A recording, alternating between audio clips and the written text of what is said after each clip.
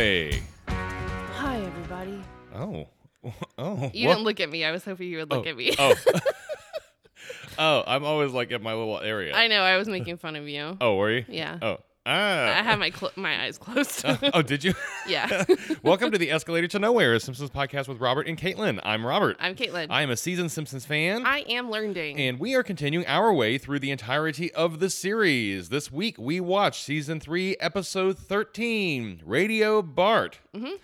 And Caitlin is going to kick us off with some specs from the big book. Sure. Yeah. Radio Bart is production code 8F11. It was written by John Vitti, directed by Carlos Beza. Original air date, January 9th, 1992. Uh-huh. Happy New Year. I know that, like, when I was young, they advertised these things, these little microphones that would, like, connect to, like, 88.1 or, like, something, you know, on the radio. Did you ever have one of these? No, I didn't, but I did have, like, a little radio, like, it had a little microphone connected to it. That you could carry around and, like, sing songs. Yeah. It was like Fisher-Price or something. Yeah, I seem to recall having one of those, like, plastic. Yeah, it was totally mine was blue. I think mine was, like, I think mine was white and had, boy, I'm digging in my memory now. I think it was white and had, like, colorful buttons at the top. And it would also do things like play tapes, you know, play cassette tapes and that sort of thing. Yeah, I'm looking. I don't know if I can find the one I remember. I was very young when I had it. I would have been very young too. I remember that mine had a not that one. It was a cord, and I can't see it yet. Oh, I think that's pretty good. That's pretty close. If that's not it, yeah. But it had definitely had like the wired up phone cord attachment to it. I remember that because I chewed on it. That's what I remember. Are there any like therapists out there listening? Like, are we just really fucking weird? And oh, this one might have been it. Hey, I used to think that like some of those experiences I had were just me, but like meme culture has brought it to light that like a lot of the experiences that I had as a little kid were very common experiences. And what I mean is in terms of like biting on things and chewing on things, especially like the foam footballs that always had a bite taken out of them. Yeah. Yeah. Like I remember playing with those footballs and they always did. They always like somebody had taken a bite out of it. That's true. I'm trying to send this link to you so you can post the picture on the Insta. I had that, but like I did not chew on mine. Why not? I don't know. I was too busy doing other stuff. Okay. I just sent it to you. Okay. We're good. All right. Taking care of business here while we record.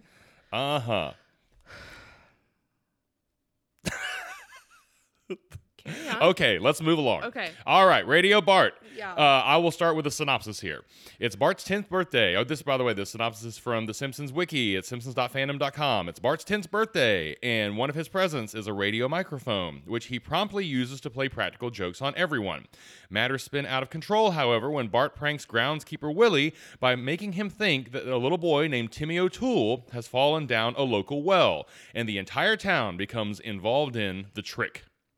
Yes, I have seen this episode. I know.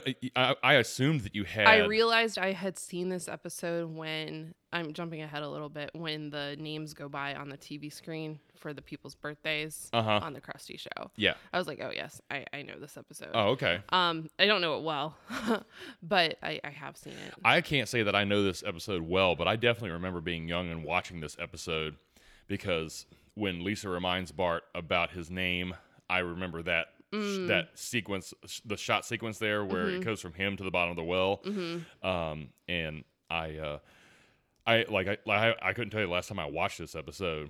Like, no, it was probably because of me, because I'm like, why do you say it's the birthday boy or girl, or you're the birthday boy or girl when somebody has a birthday? See, like, it's been so long, like, I would not have been able to identify to you that came from this episode. Yeah. I know that sequence, obviously, anyways. Yeah. Yeah.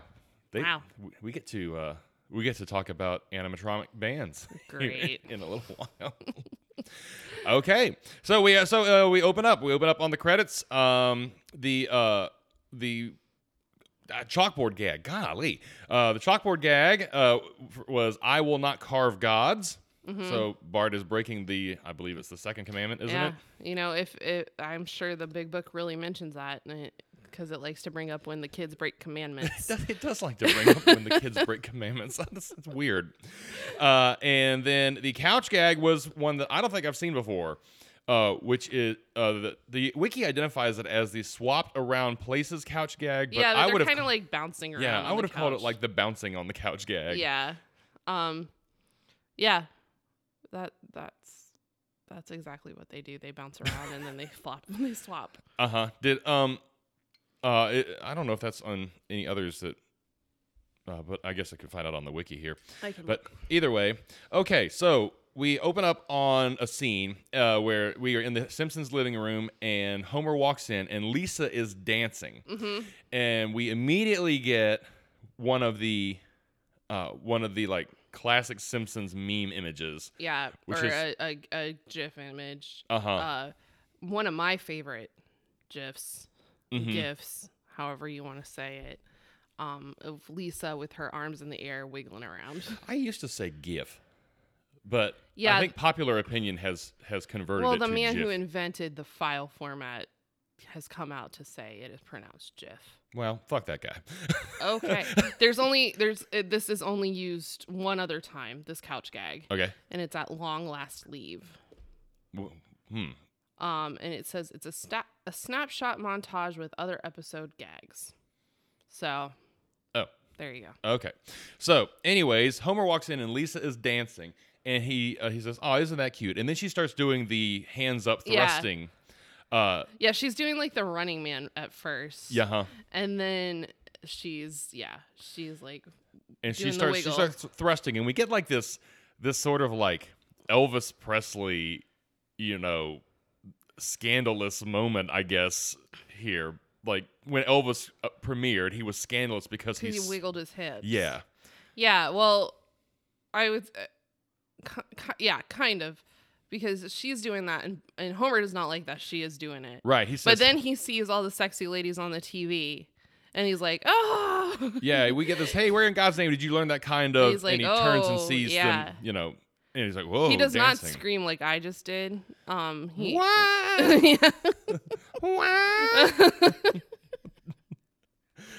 He's enamored with the ladies on the TV. My question is, what show is she watching? She is watching. Oh man, what was the name of that show? Was it Solid Gold? Is that what you're thinking of? Because that's what I thought. No, I don't even know what that is. Okay, that was a show. Hold on.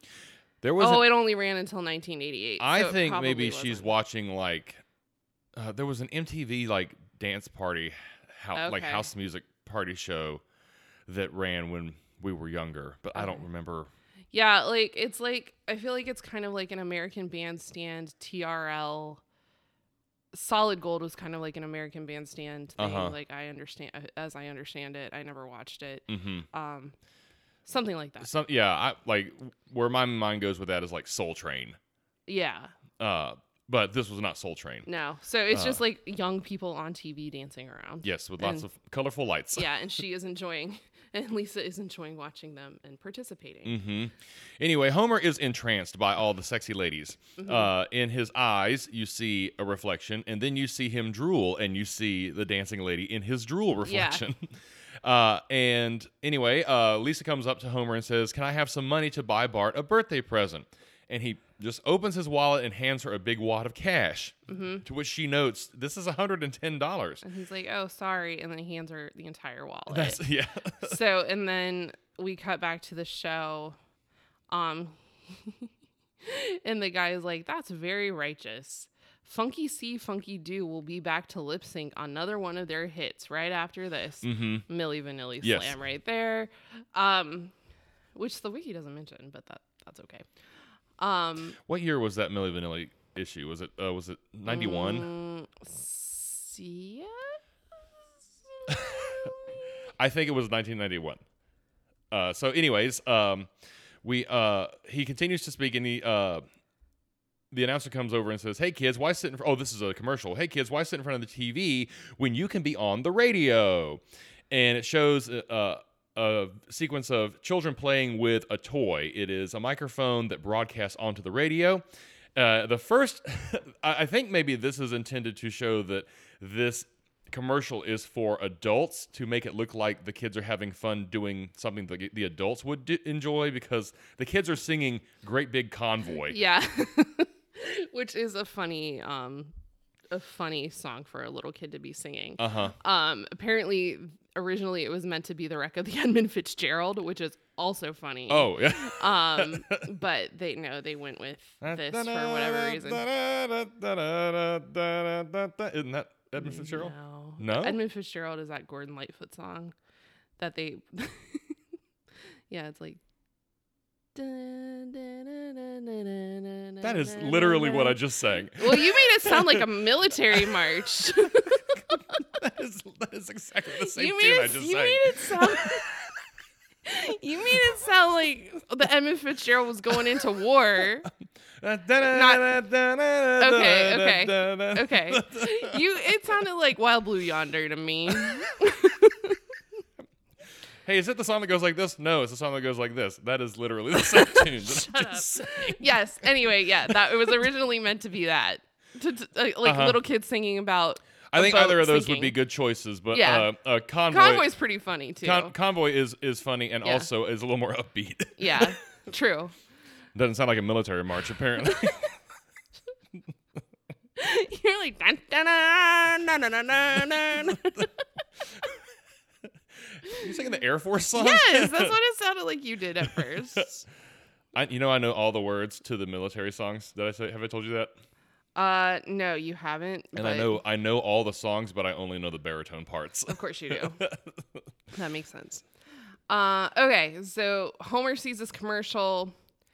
The little boy's singing, and Homer's like, he's like, that could be Bart. Mm-hmm. And so Homer yet again falls victim to TV advertising.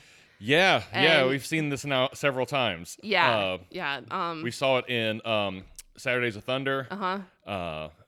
With I Can't Believe They Invented It. Marge at that point, I think she leans in during Saturdays of Thunder and is like, "Are you buying junk off the TV again?" He very clearly has purchased a foam dome. The foam dome as well, the sugar cube maker, and a bunch of other stuff. Anyway, so the commercial continues. He's like, "Throw your transmitters away. There's the superstar celebrity microphone lets you hear your voice through any AM radio." And then you see a guy driving down the street in a car, and he's like, "Hey, good looking. We'll be back to pick you up later." And like all the sexy ladies flock to him. They're like, yeah. So Homer responds, "He's in for some lovin'." Yeah. And so the commercial continues to say, "It's the perfect gift for birthdays, graduations, board meetings." You're fired.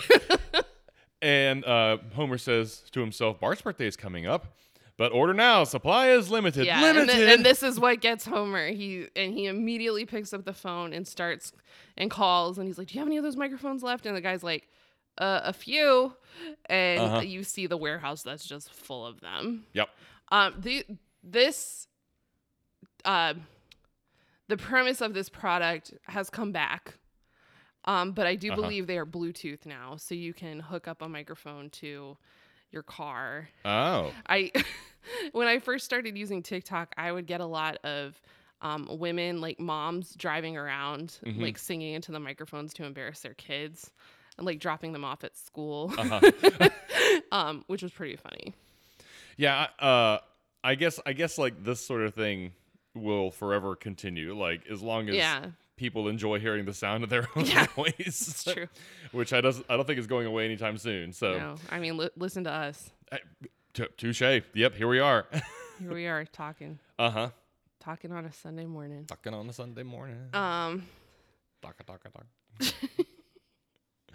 So anyway, Homer calls and purchases the microphone, and he says, "Hey, has he got any of those microphones left?" And the man is sitting in a warehouse that is absolutely slap full of these microphones. I already said that, but oh, did you? Yes, I did. I'm sorry. Yeah. So then we cut to Homer and Marge in bed, and he's like, Marge, I think Bart's really gonna like my birthday present this year. It won't be like those shoe trees I got him last year, or the paper shelf, or the shelf paper I bought him for Christmas. It is hard to buy gifts for people.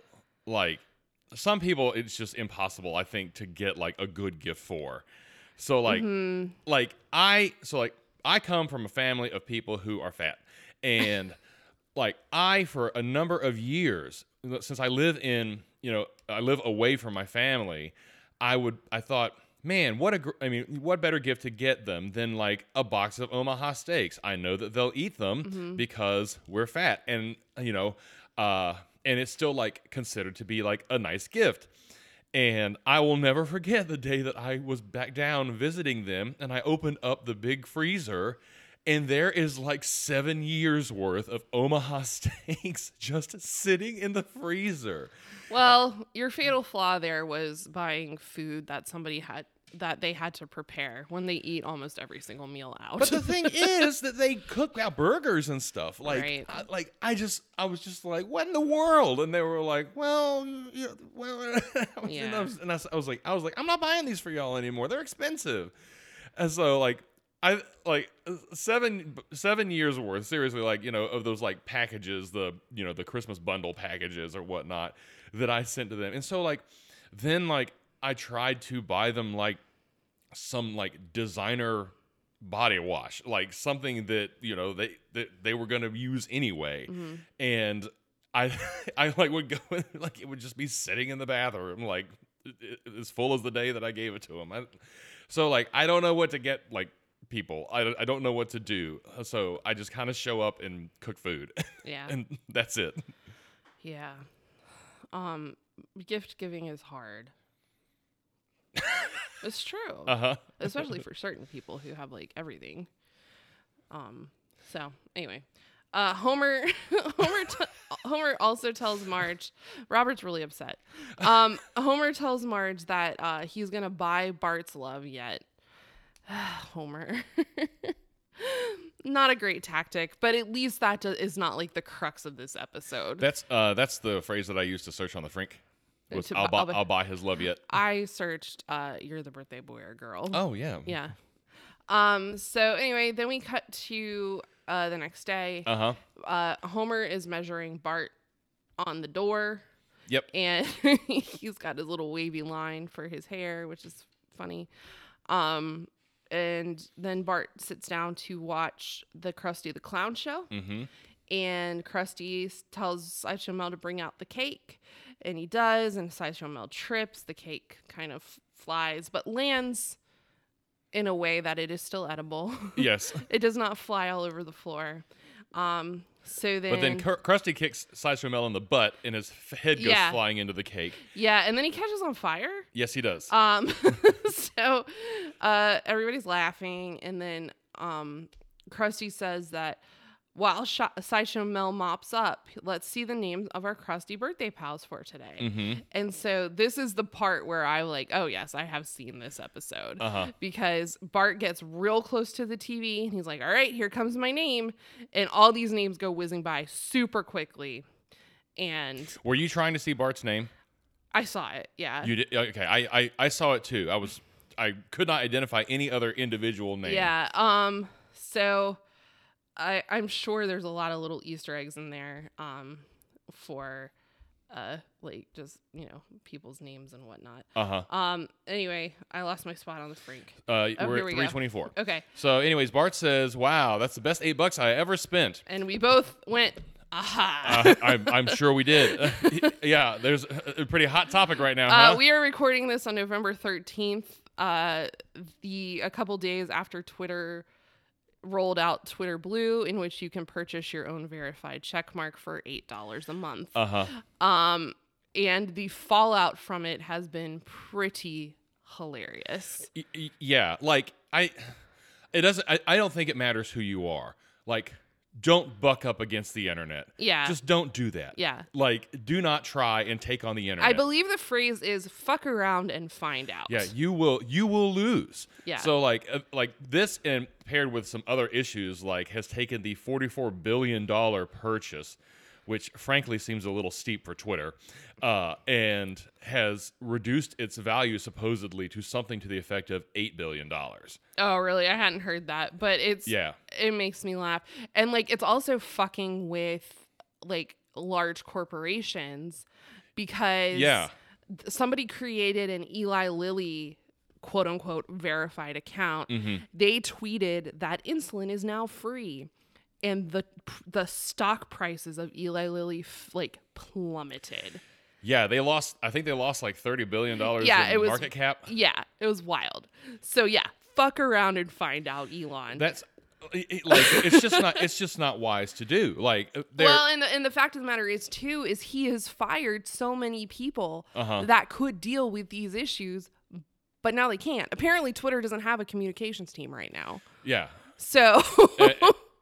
Yeah, and it all started with like the Stephen King response to the what was then $20 per month for a verified account, and Stephen King essentially said, "I don't need this. If I have to do this, I'm out of here." Well, yeah, and then there's the fallout from advertisers pulling out and all that kind of stuff, which is just Yeah. I know that we are on Twitter, but I have struggled the entire existence of Twitter in trying to figure out. I have Twitter, personally, but I never use it. I'll go on and read, but I hardly ever tweet. Every so often, I will go on there and like try, to post a thought on my personal account or something, but I always just kind of feel like I'm being forced to like try and figure this thing out that I don't really love. And I know that at least one of our listeners prefers the Twitter platform, but like I just don't understand it. I don't understand what you get from Twitter that you don't get from other forms of social media. Yeah, I don't know. Like, I feel like it's wider spread, and it's not as you're not, depending on who you are, you're not putting as much out there as you would say on Facebook. Right. Because you're not linked to this other profile that, has all your personal information if you choose to go that route. Yeah, I don't know. A lot of the value of Twitter is selling personal data. So and ads. So it's all, I don't know. I like it. I read it just to see what's going on in the world in terms of what's not being reported in the news necessarily. But other than that, I don't really use it. Yeah. Well, either way, things seem to be not going particularly well. No. We talked to our financial person. We're not rich, but we have a friend who helps us with this stuff. Mm-hmm. And we were like, "Hey, yeah, we're going to invest in Twitter." He was like, "No." We were joking. We were joking. But he was like, "No." That was also the day that Meta laid off 11,000 people. Right. So, anyway, moving on. Okay. Bart congratulates himself on spending $8 on putting his name on TV. Mm-hmm. Grandpa then calls and says, Bart comes in and says, "Your grandpa's on the phone. He wants to wish you a happy birthday. Isn't that nice?" And Bart tells her to take a message, which is funny. He's like, "I'm off to hit 46 different local merchants for free birthday goods and services." I think I watched a live action Facebook's or Instagram story the other day of one of our friends going around and doing this exact thing. It's something I've kind of always thought about doing, but I just haven't done it. Yeah, just going to every place that you get something free for your birthday. Right. Yeah. Yeah. So he starts out by going to Finish Q Butterfats for the free birthday sundae. Mm-hmm. And we get a good visual gag here because there's a poster on the wall that says, free birthday sundae. It looks like a big sundae. And it's this tiny little thing. Yep. A little thimble of ice cream. But hey, it's free. So he said the merchant, the clerk says the ice cream scoop man. The soda jerk. I guess he's a soda jerk. I don't know. I don't know. Anyways, he says, eat it and get out. Mm-hmm. And then he goes over to Jake's for a free shave. Mm-hmm. Jake's Unisex Hair Palace. Yep. And then he goes to I don't know if it says the name, but he gets a free tango lesson from a woman named Rosarita. Yep. So we see that, and as he's dancing with her, an alarm goes off on his watch, and he says, I gotta go to my birthday party. So she, tells him farewell. She seems really sad that he's leaving. I guess he's a good dancer. Yes. And this is when we go to... I mean, he was dancing pretty well. He was doing it. Yeah. I have never stepped tango, I don't think. No. Have you? No. Are you kidding? No. Well, you danced for like years. I know, but I didn't do ballroom.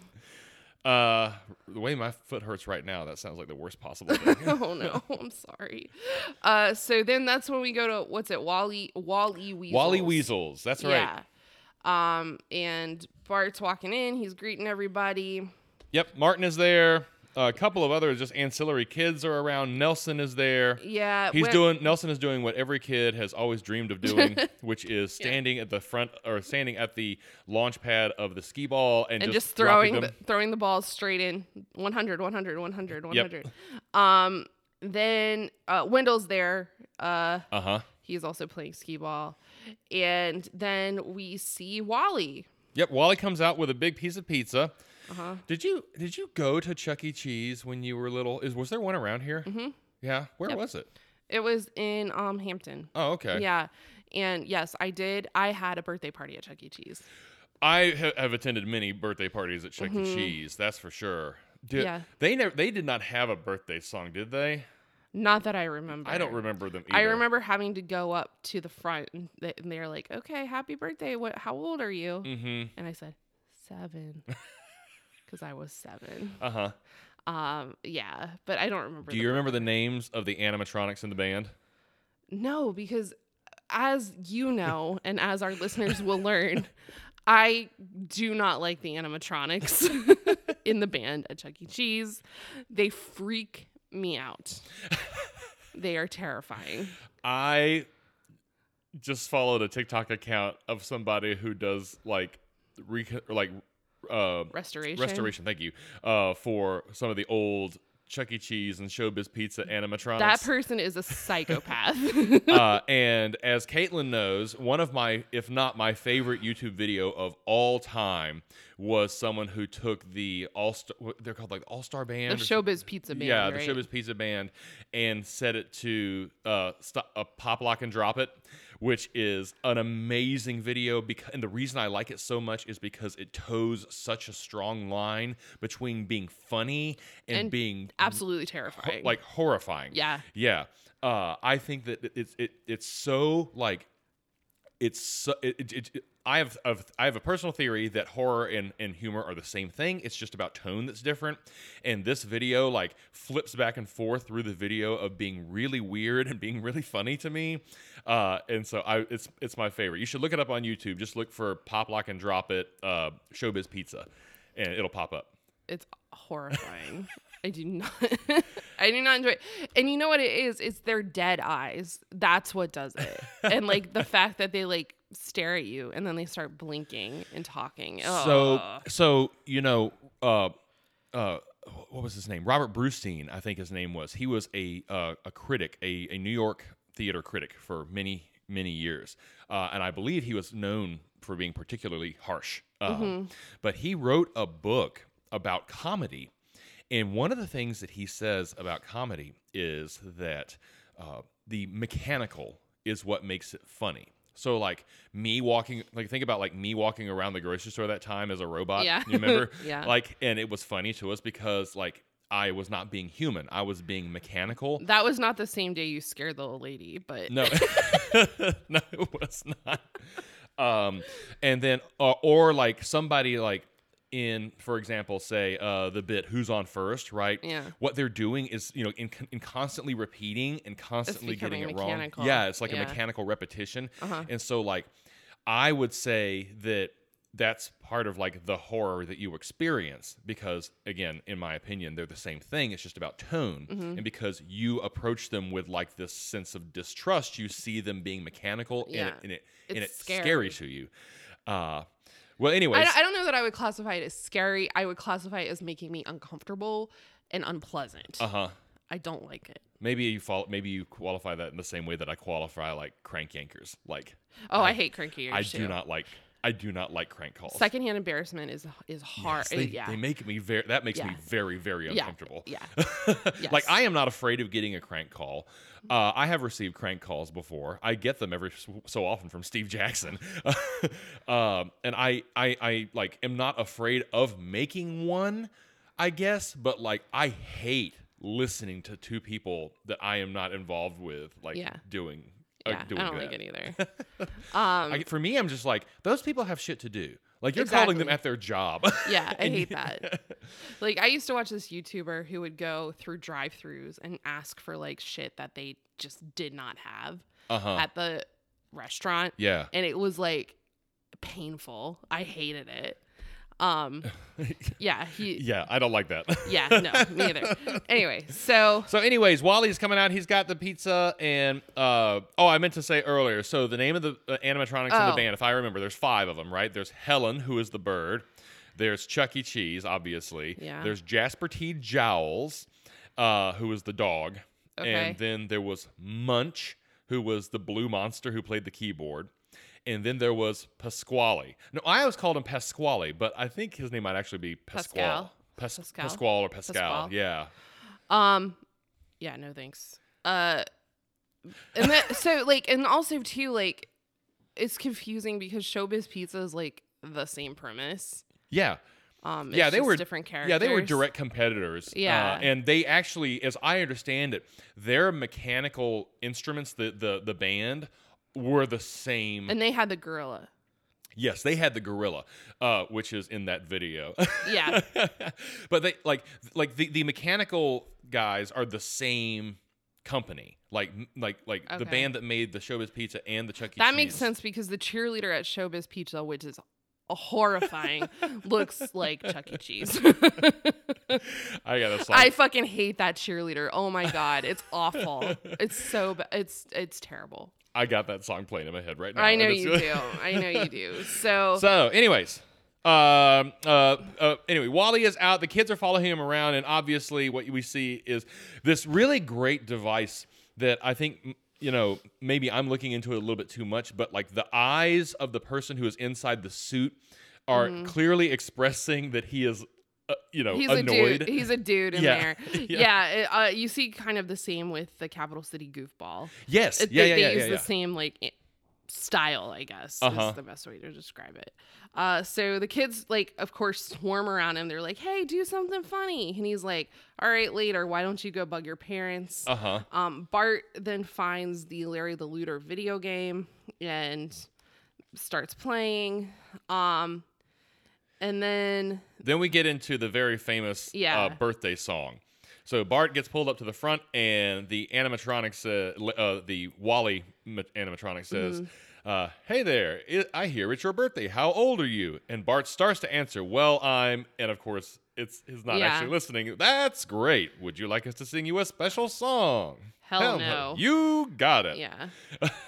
Ready, Signor Bavarotti? Beaverotti. Beaverotti, yeah. And he's like, I'm ready. And then they start singing you're the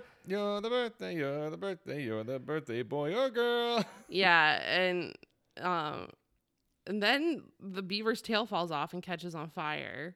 Which is funny. And the a nod to the fact that like something was always broken about those. Yeah. Like, and almost always, maybe this is where you get the dead eye like sense from, like almost always the one that I went to, it would be one of the eyes would not blink. Yeah. Yeah. No. Anyway, so then Bart's opening his presents. Patty and Selma are there. He opens his present and he's like, what the? And it's a label maker. Did you ever have one of those? Yes, yeah, my father got one for something that he was, I guess he was like labeling his tools or something. And we would go around. You start putting your name on everything. That's like obviously what everybody does. Yeah. It's one of the ones that you had to have like that special tape for that, like when you push the you had to like twist it around to the correct letter, and then you push the button, and it makes a 3D like little punch of the letter. I had one, and I suspect it is probably still at my parents' house. It was clear and neon, and it was really cool. Wow. Yeah. So anyway, Patty and Selma give him that. They have to explain to him what it is. They're like, it's a label maker. We have one at home. Before we got it, I was always finding Patty's stubble in my leg razor. Which, like, we are like solidly in canon that Patty and Selma do not shave their legs very often. Yes. Yes. That has been established. Those yellow drumsticks. Yes, by this point. So, anyways, Bart goes through a couple of more gifts. You know what he does, though? He labels it, but it says, this bites. Yeah, He does not label it label maker, which I feel like everybody else would do if they got a label maker, which I have a label maker, and I labeled it label maker. So he's continuing to go through his gifts, and there are a couple of other crappy gifts. One of them actually is a cactus, and Bart is at the end of the table, and Homer from the other end of the table says, Bart, I bet you think nothing's going to top that cactus. Well, check out my present. Bart takes the present and opens it. It's the microphone, and he just pushes it to his side and goes, like, next. Yeah, and then here comes Martin. He says, Bart, I've noticed your birthday presents are a poor crop at best. I hope this turns the tide. And he opens the present, and it's an outfit that it's exactly like what Martin has on. Yes, he's got a little blue blazer and a little blue hat, little blue blazer. And Patty and Selma are like, oh, that's just gorgeous. And then Martin's like, well, now we can be twins. That's right. So Bart here, this reminded me of a birthday party that I had at my house. And I got a gift from somebody, which was like a play set of some kind, like I don't know, like a spaceship or something. And I opened it up, and it was one that I already had. And being a little kid, I said, I already have one of these. My mother was like, be polite. Yeah. Yeah. So poor Bart, he's having a rough time. Although I feel like he's being a little bit of a shit because he should be grateful. That's right. That's right. Anyway, then we cut back to the Simpsons house, and they pan through the kitchen, and everything has been labeled property of Bart Simpson. Yep. To the point that he walks up to Santa's little helper and puts the label property of Bart Simpson on there. Yes. Homer goes to the fridge and opens it up, and he laments because he says, oh, there's only one beer left, and it's Bart's. Yeah. And then he asks Bart, he says, how's that microphone working? And Bart says, fine. And then you pan back, and Bart has put the microphone box in the window to hold the window open. Yes. So Homer is disappointed. We get a dough here, and he says, listen, boy, this is a great invention. Watch. And he tries to do what the commercial does. We got a great big convoy rocking through the night. And they're singing this on Lisa's radio. Yeah, poor Lisa's upstairs trying to, I don't know, do homework or whatever. And it's screeching, and the sound quality is just terrible. So she's like, quit it. And then they go down and they start annoying Marge by singing through her radio. And she says, I can't understand you with all that distortion. As I recall, that was a big issue with these kinds of things. Distortion and just like awful like squealing of speakers and whatnot. Yeah. So then Bart goes back up to his room. He's like, oh, what a crappy birthday. And then Marge comes in, and Marge is being Marge here. She's like, Bart, I don't think this is such a bad present. She's talking about the microphone. Maybe you shouldn't talk into it as loud as your father does. And then she tests it out, and she's like, oh, do I really sound like that? And then Bart is encouraged by this. He says, hey, it does work. She's like, yeah, I bet you could have a lot of fun with this. Why don't you go show your father? So Homer is downstairs. He is getting some ice cream out of the freezer. It's Neapolitan ice cream. And he looks at the box and goes, chocolate. And opens it up, and all the chocolate has been eaten. The vanilla and the strawberry has been left alone. There. Yeah. Did you do this? Did you eat one flavor at a time out of these? You know, I don't ever remember having Neapolitan ice cream in the house except for birthdays. Uh-huh. And then I feel like, you know, there was enough people around that other people would want vanilla or strawberry and it wouldn't just be like one flavor gone. Yeah, we would get those the same for birthday parties. Mm-hmm. And it was always like, which flavor do you want? It's never like, I'm going to do a scoop on these. Yeah. You always went parallel with the flavor, never perpendicular. That's right. Yeah. And when I was little, I did not like chocolate ice cream. And so I would eat the vanilla. That's what I've always liked vanilla the most. Mm-hmm. And I also, I guess I didn't like strawberry really very much either when I was little. I would eat Breyer's vanilla ice cream. That's what I liked. Well, now we got the Publix around the corner, That's and right. That is the best ice cream. If you got a Publix near you, y'all, and you have not tried their ice cream, you should. Even the frozen yogurt is delicious. Yeah, very good flavors. High quality stuff. It goes on sale regularly. It sure does. Yes. So, anyways, Homer opens up the box of Neapolitan. The chocolate's gone. Dope. So he grabs another box of Neapolitan, opens it up. Chocolate. Oh, the chocolate's gone. Dope. And so he says, Marge, we need some more vanilla chocolate and strawberry ice cream. Yeah, and she's like, okay, I'll get some at the store tomorrow. And then that satisfies him. Yep. He closes the freezer and goes back.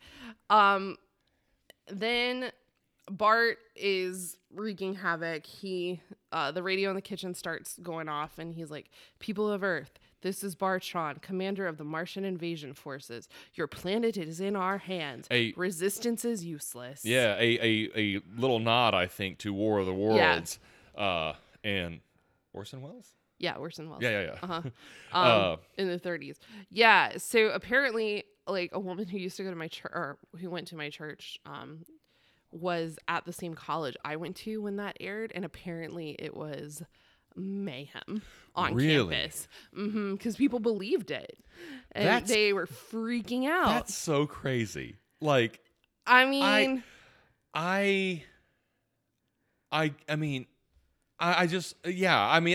it's crazy to me that resulted in such a huge deal, but it did. Like, yeah, they definitely believed.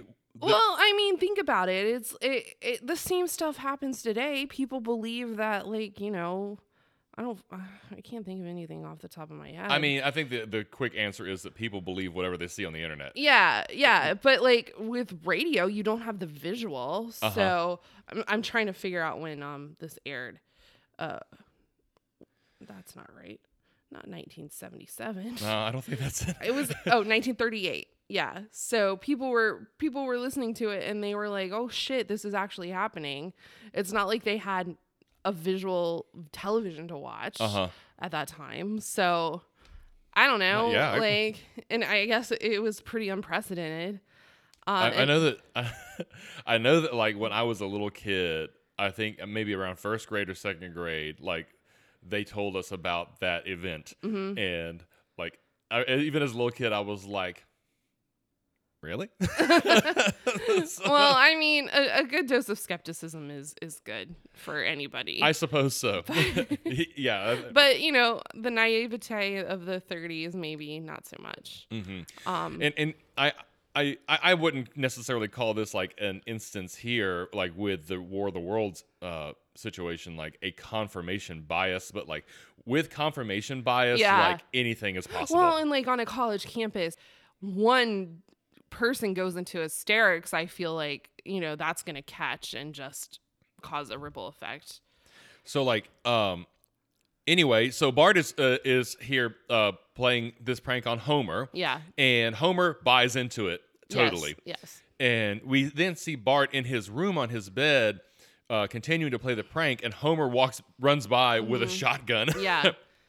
And he hears Bart, and he's like, why you little? And then he starts choking him, and he goes, wait a minute. Does this mean you like my present? And Bart, he's like, And so Homer lets him go and gives him a hug. And he's like, all right, just promise me you won't play any more practical jokes. I promise. Yeah. So then. But in the same breath, as he's as he says, I promise, he puts the label property of Bart Simpson on Homer's butt. Yes. So then we cut to Marge putting Maggie to bed, and Maggie goes, Mama, Mama. And Marge is just thrilled. She's like, Maggie, you talked. Can you say Mama again? And then quote unquote, Maggie goes, sorry, lady, show's over. And it's, of course, Bart with his little microphone. And then the next scene, Lisa and Janie are in Lisa's room talking about boys. Lisa says, I dreamed that I was married to Corey and we lived on a pony farm. And Corey was always walking around with his shirt off. Yeah, they were reading a magazine. And she starts telling her about that. And then Milhouse and Bart are listening in and just thinking that's very funny. Yep. Next, we cut to Mrs. Krabappel's room. And Mrs. Krabappel sits down behind her desk and there's a loud fart noise, and Bart quickly hides the microphone in his desk and he's like, Mrs. Krabappel, that was uncalled for. And both Milhouse and Nelson congratulate Bart on that prank because they thought it was very funny. Yes, Nelson comes in with the well done, old man. Yeah. Okay. Yeah. And then we're continuing the pranks. So Rod and Todd, this one was funny to me. Are listening to the radio or maybe they're just sitting next to the radio, and all of a sudden the voice of God comes over. Rod, Todd, this is God. How did you get on the radio? What do you mean, how did I get on the radio? I created the universe, stupid kids. And they fall to their knees in a prayer stance. Whichever one didn't speak earlier says, please forgive my brother. Todd spoke first. Okay. He's the older one, right? And then Rod says, forgive my brother. Yeah. We believe you. And then Bart's like, talk is cheap. Perhaps a test of faith. Perhaps a test of thy faith. Walk through that wall, and I will remove it for you. Yep. And then Todd gets up and runs straight into the wall.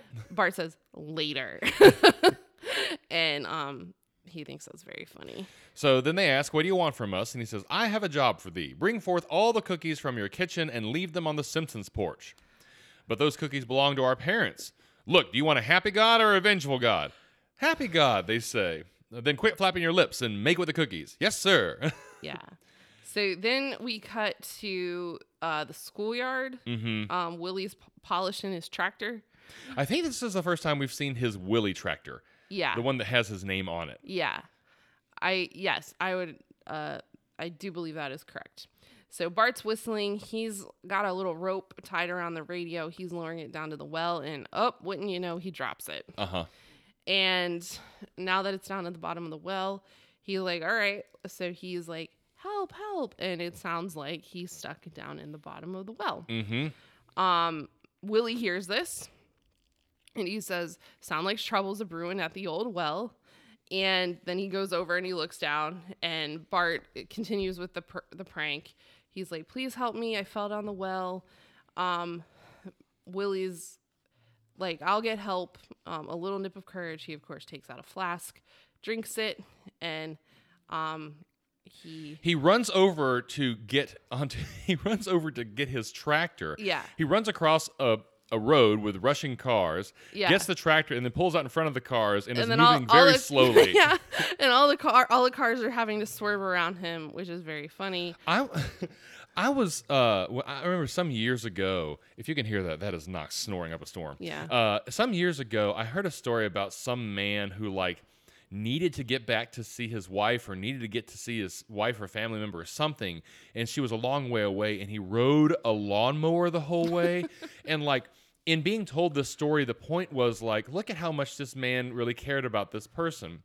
But now as an older person, I'm just surely there was a better way that you could have gotten over there. Even if you can't drive, surely somebody, some way could have helped you to get there a lot faster and probably saved a lot more gas. So, I have a story related to this. Oh, boy. Well, I have two, actually. So, my grandpa he had a John Deere tractor. And he would ride his John Deere from his house to our house to mow our lawn every now and then. During the summer, we were busy, whatever. And they live down the road. Yeah, it was not a far drive. He used to do the same and go to my aunt's house, who lived on one of the busiest streets in town. Yeah. I don't know. We never saw him doing it, but he definitely did it. So that was wild. My second story relates to some kids who went to my high school who perhaps were not the brightest of the bunch. Had some issues. There was two of them. One was the older one was younger, obviously. And they lived in a street near my house. Or they lived on the street near my house. And every now and then you would see them on a lawnmower, a riding lawnmower. But they had tricked it out with like a car battery. So it was super fast. Oh my God. And they would drive around like it was like a vehicle. It was, oh God, it was so funny. And like, they were very entertaining, but not necessarily in a good way. Like they would do shit that was just really stupid and like get in trouble for it. But yeah, they used to ride their lawnmower around with the car battery attached, and they were flying. So like down the road? Yeah. Oh, okay. Yeah. Like I thought maybe like they were like trying to super fast like mow the yard. No. They were using it as a mode of transportation. Oh, good. Yeah. Like these are the same kids that like we would have like Spirit Week, and it was like a fundraiser, so like you would collect change, and like for each cent you got a point or whatever. Well, my friend was carrying the jar for our class to wherever they were counting the money, and like one of them ran up beside him and like punched it out of his hands and like picked it up and ran away with it.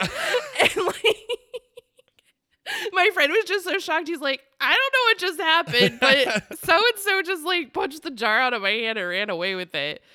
Then there was one day, there was a lot of seagulls on our track, and this was mean, but the kids encouraged him to go out and get rid of the seagulls. So he like was running around the track with a stick, just like,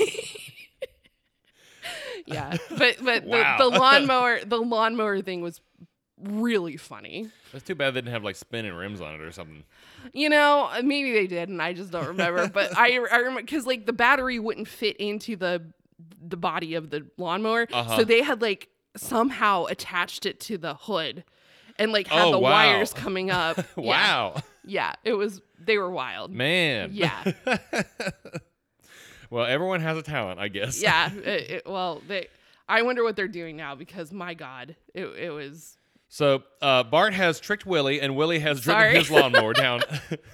And anyways, we're back at the Simpsons house, but at the exterior, or the interior, Homer's looking out the window, and people are rushing by the house. They open up the door, and I believe it's Jasper who says, some poor kid fell down a well. Bart is excited about this because it means that his prank is really going well. And so he continues. The crowd is gathered around the well. He says, my name is Timmy O'Toole. I just turned 10 years old. Wiggum says, where are your parents? I have no family. I tried to enroll in school, but your principal Skinner turned me away because of my shabby clothes. Skinner proclaims he's a liar, but it doesn't matter. The crowd boos him anyway. I have an update. I found one of them on Facebook. His profile picture is him sitting in a U-Haul. Like in a U-Haul office, smoking a cigarette, and all of his friends are like sexy bot ladies. So that checks out. Okay, that seems about right. So we then see Kent Brockman, who is doing a newscast, of course, and he notes that the circumference of the well is 34 inches. So unfortunately, not one member of our city's police force is slender enough to rescue the boy. I just need to point out here that 34 inches in circumference is a pretty small hole. Yeah. It is not the size that they depict here, because a child could not lay sideways in a 34-inch. True. In a 34-inch hole. In circumference, that is. I think maybe what they meant was like diameter. That would be a different story. Yeah. Yeah, diameter. Uh-huh. Sorry, it took me a minute to remember which was which. What you couldn't see there was Caitlin was drawing an imaginary circle with her pen, and then she did like the line through the circle. And I was like, that's diameter. This is circumference. That's right. Yeah. So then we get a good, like, as Ken Brockman is reporting, you see, is it Eddie? No, it's Eddie, like, is at this food truck that happened to show up at the well. And then we see Wiggum pep talking the squad, and he's like, by God, men, you're a bunch of marshmallows, because they are all eating donuts from this truck. Black-haired Wiggum here, by the way. Yes, he is. Yeah. And they say, well, why don't you go, Chief? And he says, well, I'm too starts to say fat, but then he replaces it with important. Yeah. So anyways, Kent continues to speak. Although the well is too dark to see the boy, Timmy has told us his foot is trapped under a rock. Thus, any attempt to pull him up would snap him like a twig. He then snaps a twig. Yeah.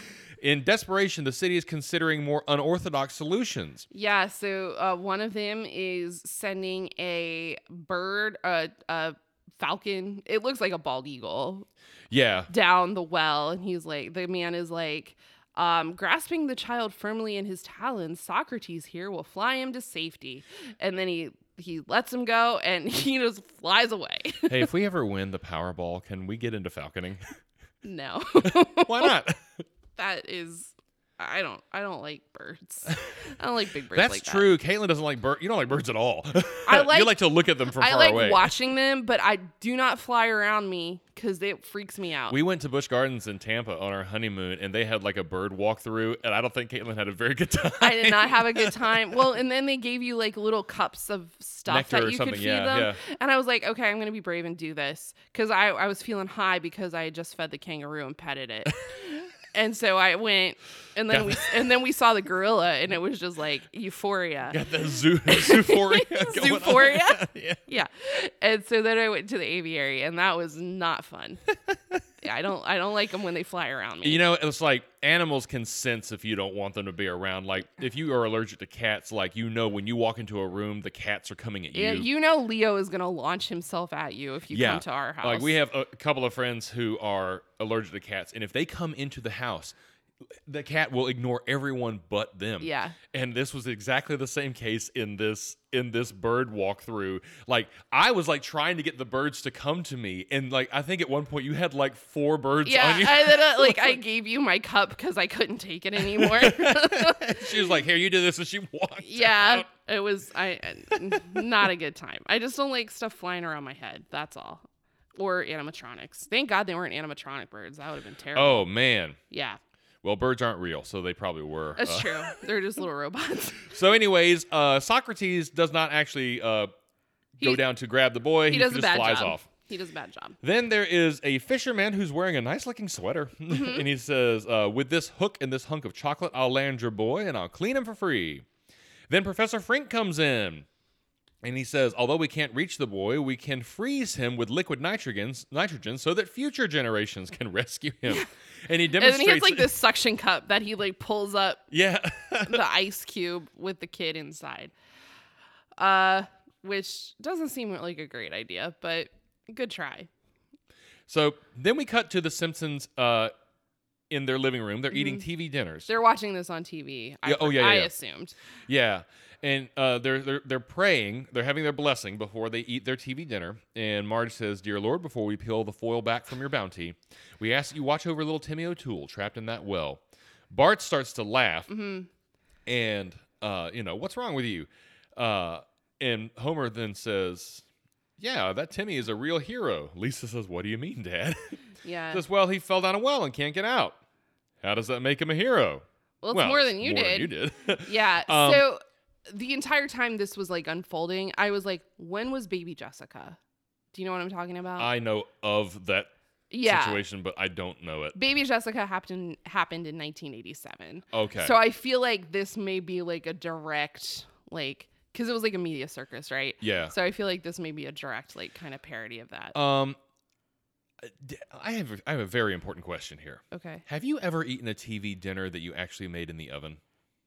I don't think so. I don't think so either. I've never had a TV dinner that's had foil on it. That's what I mean. Yeah. Yeah, I remember like that Swanson used to, when I was young, they still would have them with the foil on them, and the trays would be foil too. Mm-hmm. But by the time that I would from time to time have a TV dinner, like a kid cuisine, that was plastic for sure, yeah.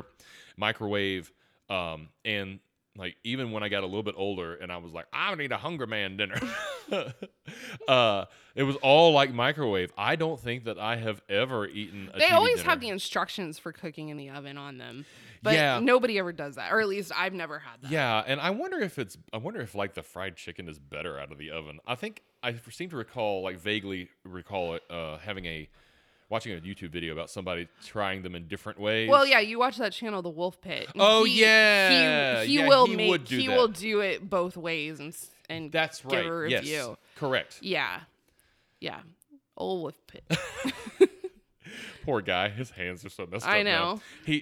It's a Wolf, WOLFE Pit, and it's like a cooking channel. And I started watching him like in my early days of barbecue because he was doing like pulled pork and that kind of stuff. But he does other things too. Like he does a lot of like Dollar Tree food reviews. Yeah, and and he'll go through like the ingredients and whatnot. It's fairly entertaining. But the poor guy, like his hands, there's something going on with him. Yeah, he must have like MS or something. He has talked about it before, and he has said what's going on before, but I don't remember what it is. But he can't like use his hands very well, and so like he breaks out the plastisou is what he calls it, plastic cutlery, and like he has to like hold the knife in a weird way. Yeah. Anyways, if you enjoy that sort of thing, check him out. Yeah. So anyways, that being said, we are watching Kent on the TV, and finally, Channel 6 own Krusty the Clown has gathered members of the entertainment community who normally steer clear of fashionable causes for a video called "We're Sending Our Love Down the Well." This is a We Are the World reference. Yep. Yeah. So we see Krusty. He's being interviewed. I wanted to do something to help that boy. So I called my good friend Sting. He said, Krusty, when do you need me? I said, Thursday. He said, I'm busy Thursday. I said, what about Friday? He said, Friday's worse than Thursday. Then he said, what about Saturday? I said, fine. Yeah. Yeah, and then we learned that Sting used to open for Krusty in 1969. And Sting says, in fact, he fired me, as I recall. Right. Yeah, so, and then he says, this isn't about show business. This is about a kid down a hole or something. And we've all got to do what we can. Then we cut to the image or to the video of them singing. That very much We Are the World. Yeah. And there's lots of celebrities involved here, but I wanted to point something out here.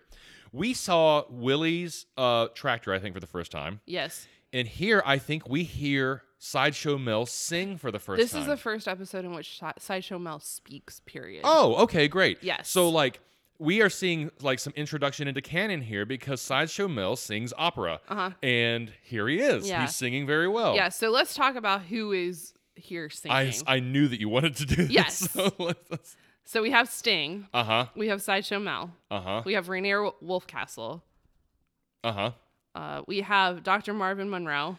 Yes. We have the Daredevil. What's his name? I can't remember. Rex. No. No. Oh fuck! It's Bart the Daredevil. So Princess Cashmere is here. Did you say her? No, not yet. Mayor Quimby is here. Yeah. Bleeding Gums is here. There is a woman in this. I guess it's a blue color dress. Yeah, I don't know who she is. I don't know who that is. Scott Christensen. Scott Christensen is there. Troy McClure is there. Yeah, and fuck, there's that guy up in the corner. I don't know who he is. Oh, I don't know who that is. Lance Murdoch. Lance Murdoch. Rex. Where did I get that from? I don't know. Oh, and the Capital City Goofball. Speaking of the Capital City and did you say Sting was in there? Yes. I mean, he obviously is because he was being interviewed. Yeah, so there's lots of good Bleeding Gums.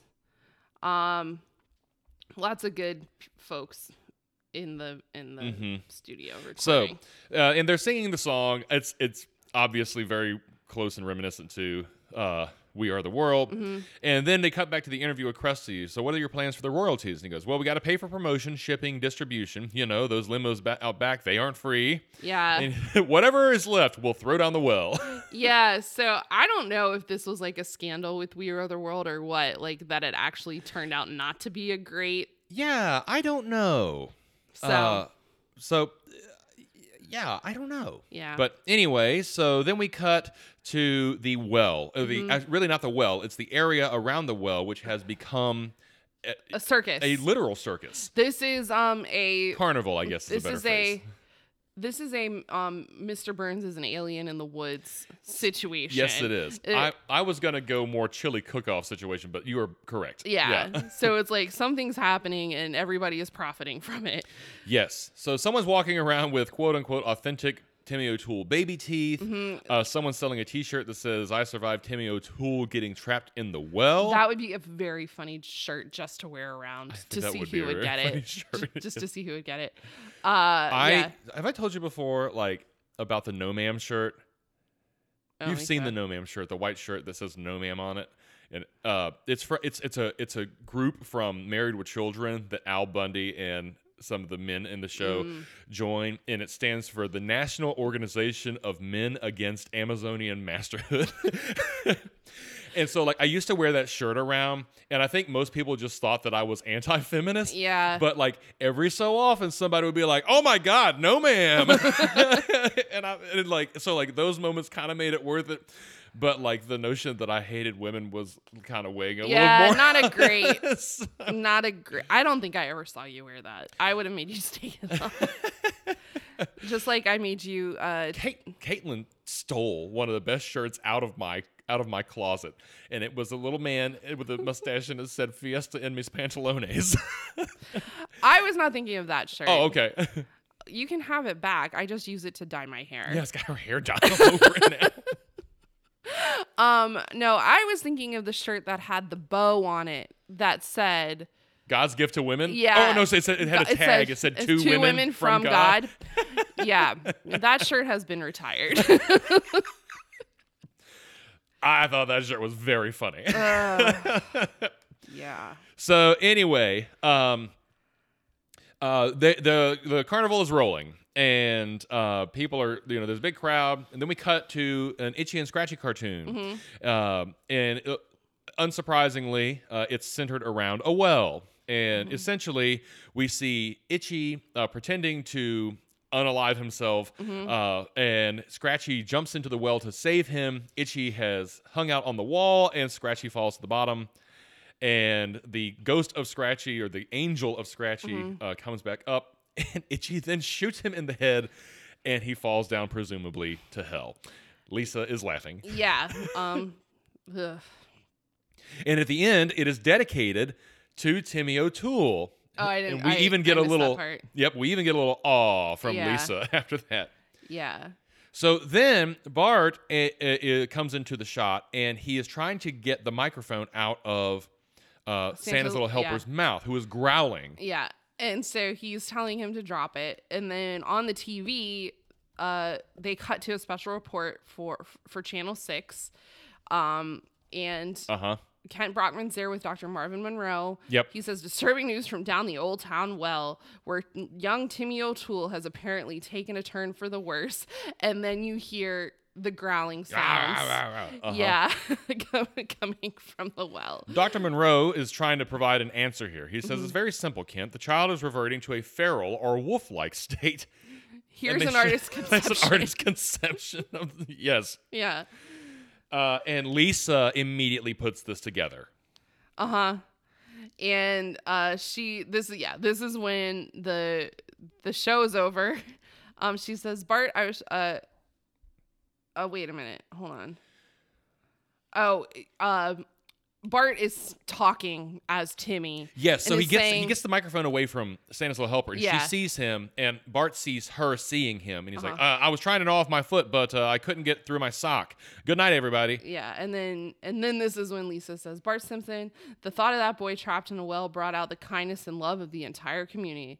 When they find out you've been fooling them, they're going to want to cut you up with rusty razors. She calls him Bart Simpson. Yeah.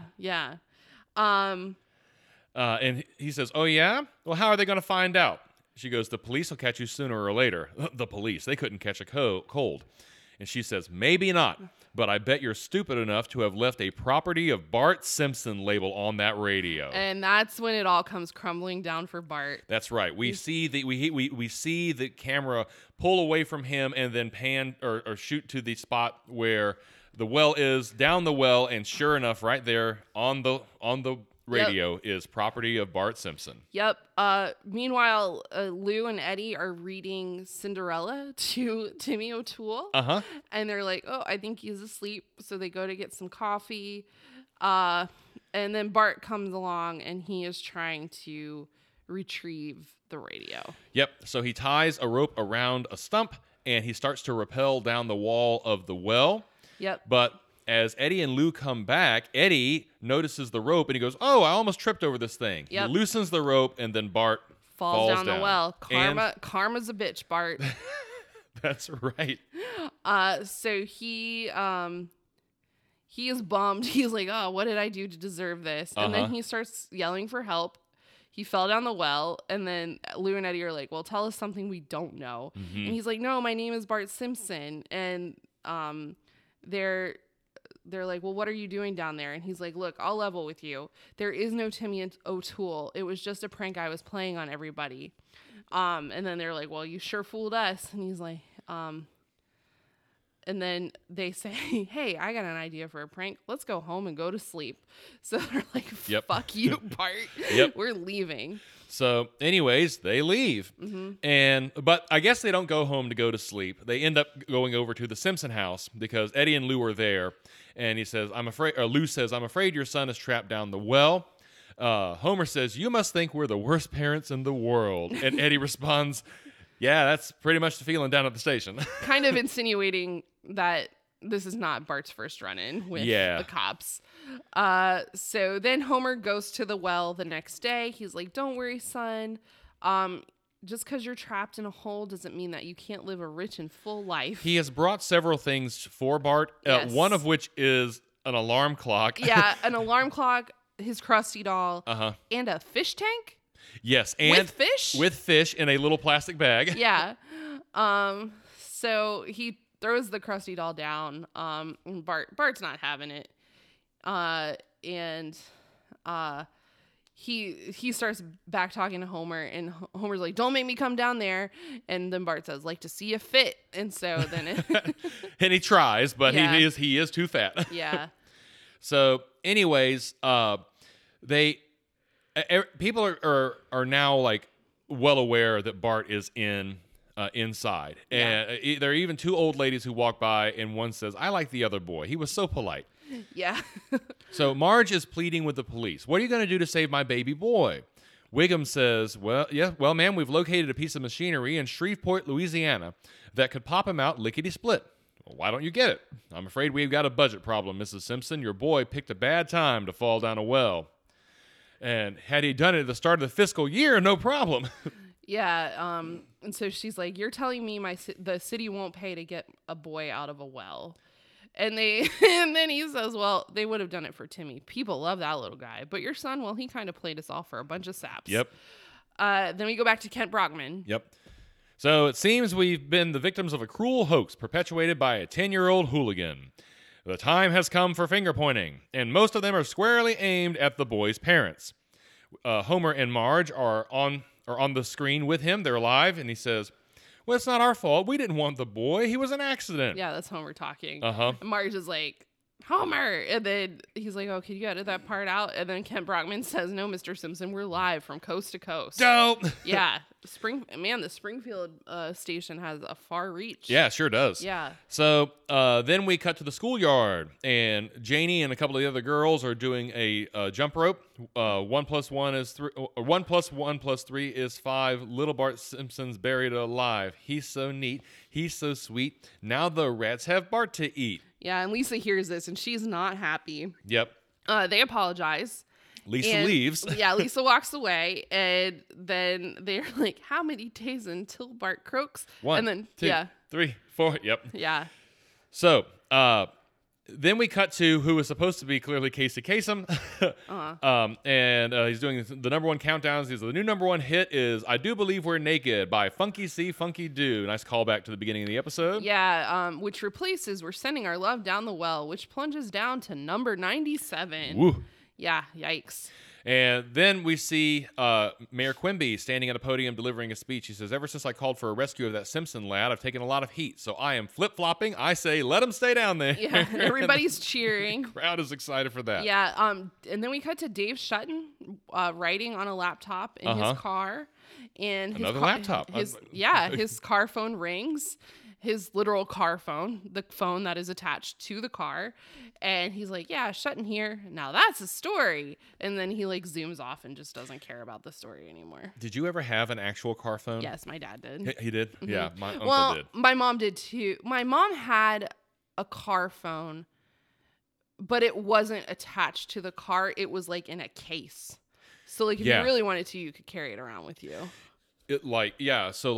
The one that my uncle had was also in like a zip case. And I'm not sure why he had it. Like he never went anywhere. Like it was always but he is always like, at least for many years, he was like the person who wanted to have like the technology first. Mm-hmm. So like, if you remember his, have you seen his house?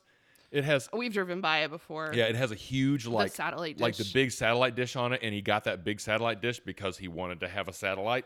Yeah. You know, before they were like convenient. Right.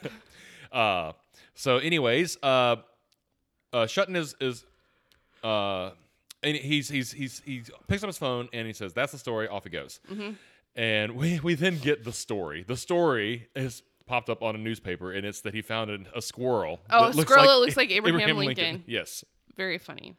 The squirrel did not look that much like Abraham Lincoln, but that's okay. I thought it looked pretty much like him. But oh, okay.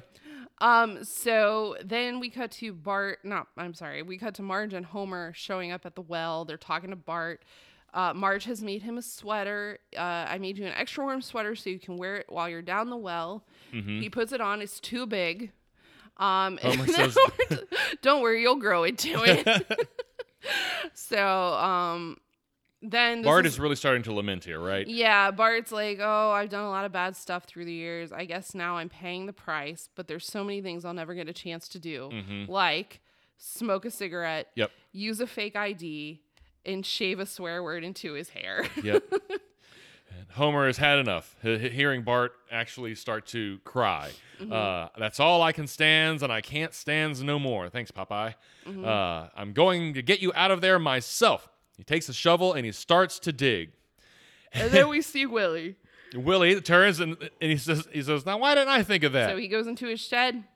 Gets his shovel, who's named Agnes. Yep, and he goes, Agnes, we've got work to do. And this is when we learn Willie is extremely ripped. Yes, he takes off his shirt. Yep. He's got like the six-pack going, the muscles. And so he and Homer are digging a hole. That's right.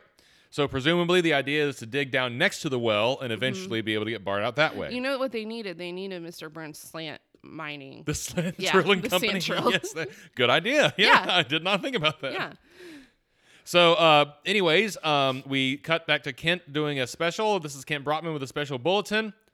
The Lincoln squirrel has been assassinated. So, he's like, we'll stay with the story all night if we have to. Yep. But then we get a callback to the earlier part of the episode where Jasper and others are rushing past the Simpson house. Mm-hmm. Lisa opens the door. What's going on? Jasper says it's an old-fashioned hole digging. And by gar, it's been a while. Yeah. So then we cut to the mine. The mine. Like they've made some pretty decent progress. Yeah, they've put like some buttresses in and yeah. So like Mo is there, Apu is there. That's Krusty. So they're all digging away, and then Apu realizes that the canary in the cage is dead. Yes. And he's like, the canary, and they go, gas, get out of the hole. And so they all run out screaming. And Dr. Hibbert's there and he's like, gentlemen, this canary died of natural causes. And they're like, okay, back in the hole. And they run screaming. Yeah. I have to ask this because I just don't know. Uh-huh. Is the canary in the coal mine, the phrasing, does that mean that this is just indicative of something else? So the way I understand the whole canary in the coal mine is that they used to lower canaries down with him because the canary would die of, I don't know if it was like carbon monoxide or natural gas or whatever. And so that would be their indicator that there was danger and they needed to leave. Right. But I mean, like the phrase, if you say that's the canary in the coal mine, is that intended to mean that that this thing that you're talking about is indicative of something else? I would assume that it's like a warning. Right. So like, how would you use it in a sentence? Be like, oh, that tornado siren was the real canary in the coal mine. You're asking for some high level thinking right now, and I'm just not capable. No, of it. Here is how I imagine that it is used. Okay. So like, if you say, okay, so we have just experienced a significant drop in stocks, right? In this particular stock, we'll just say Twitter stock, right? And if somebody were to say, well, when Elon fired all of those employees, that was the canary in the coal mine. Yeah. Okay. I see what you're saying now. Yeah. I feel like that's kind of. Does that sound right?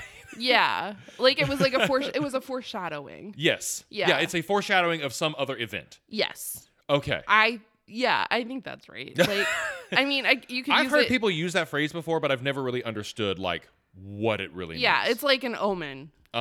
Situation.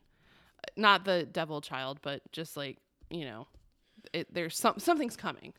Yeah. So Sting is down in the mine with everybody else. Marge comes up to him. She says, Sting, you look tired. Maybe you should take a rest. And he's like, not when one of my fans needs me. Okay. I did my own little Googling here. And according to the Wiktionary, it says, the idiom canary in a coal mine is something whose sensitivity to adverse conditions makes it a useful early indicator of other such conditions. Okay. So, or something which warns of coming greater danger or trouble by deterioration of its health or welfare. Makes sense. Okay. Got it. Okay. All right. We're back on track. We learned, everybody.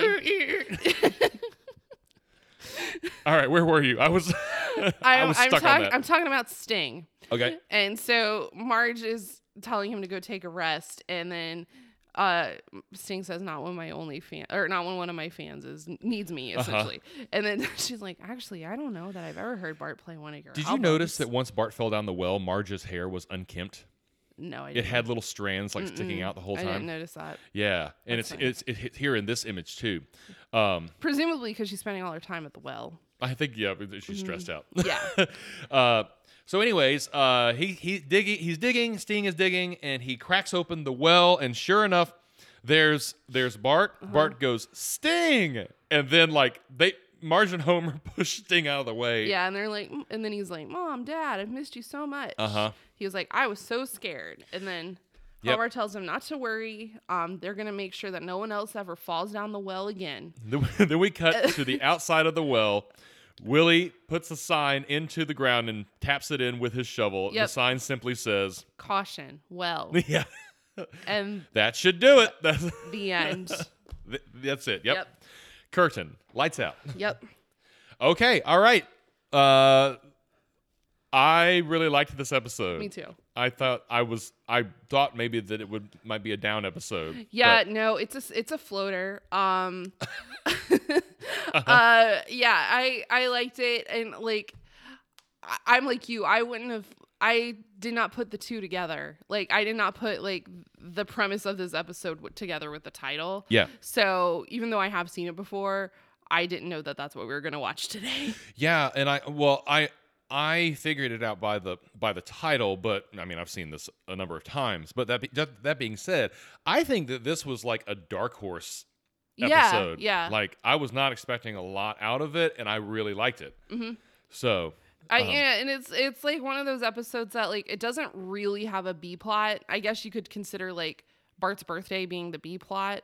But it just flows really well, and everybody like it all works together. Yeah, I think so. And we ended with a really good joke too. That no one will make sure this never happens again. Yeah, and the solution then the caution sign. Not to cover the well, not to fill it in, not to get rid of it. It's clearly not an operational well because there's no water in it. Yep. But we're just gonna put a sign up and hope for the best. That's right. That's a very Springfield way of dealing with stuff like that. Yes, it is. Yeah. So.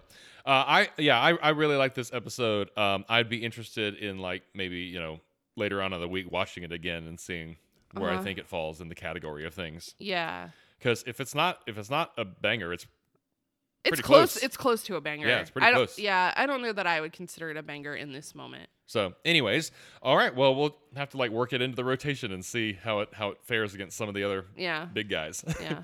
Okay. Well, that was super fun. Yeah. I'm glad. Yeah. I'm glad we did this thing we do every week. Hooray. All right. Well, thank you so much for listening. If you made it this far, hey, you may as well go ahead and hit that subscribe button on whatever platform you're listening to this on.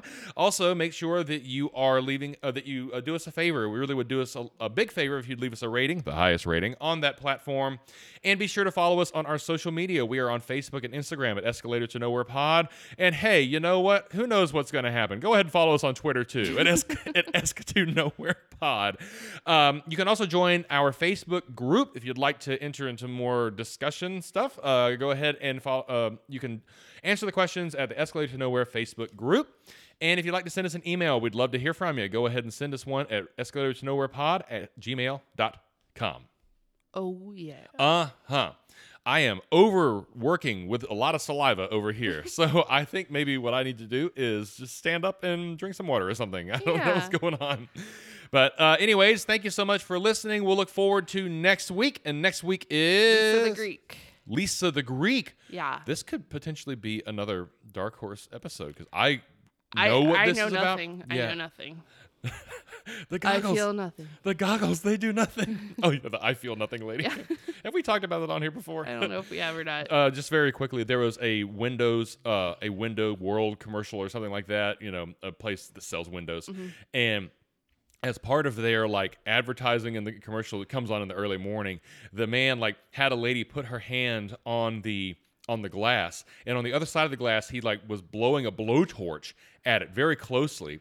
And he was like, "What do you feel?" And this lady, speaking of dead eyes, like looks at the camera and she literally goes, "I feel nothing." And then that was it. Like that was the commercial. That's it. Like what a great commercial. Yeah. I feel nothing. Yeah. So, anyways, all right. We'll look forward to Lisa the Greek next week. Make sure you follow us on social media. Thank you so much. Hit that subscribe button, etc., etc., etc. And until then, I'm Robert. I'm Caitlin. I'm a seasoned Simpsons fan. I am learning. And we'll see y'all next time. So till then. Smell you later. Bye.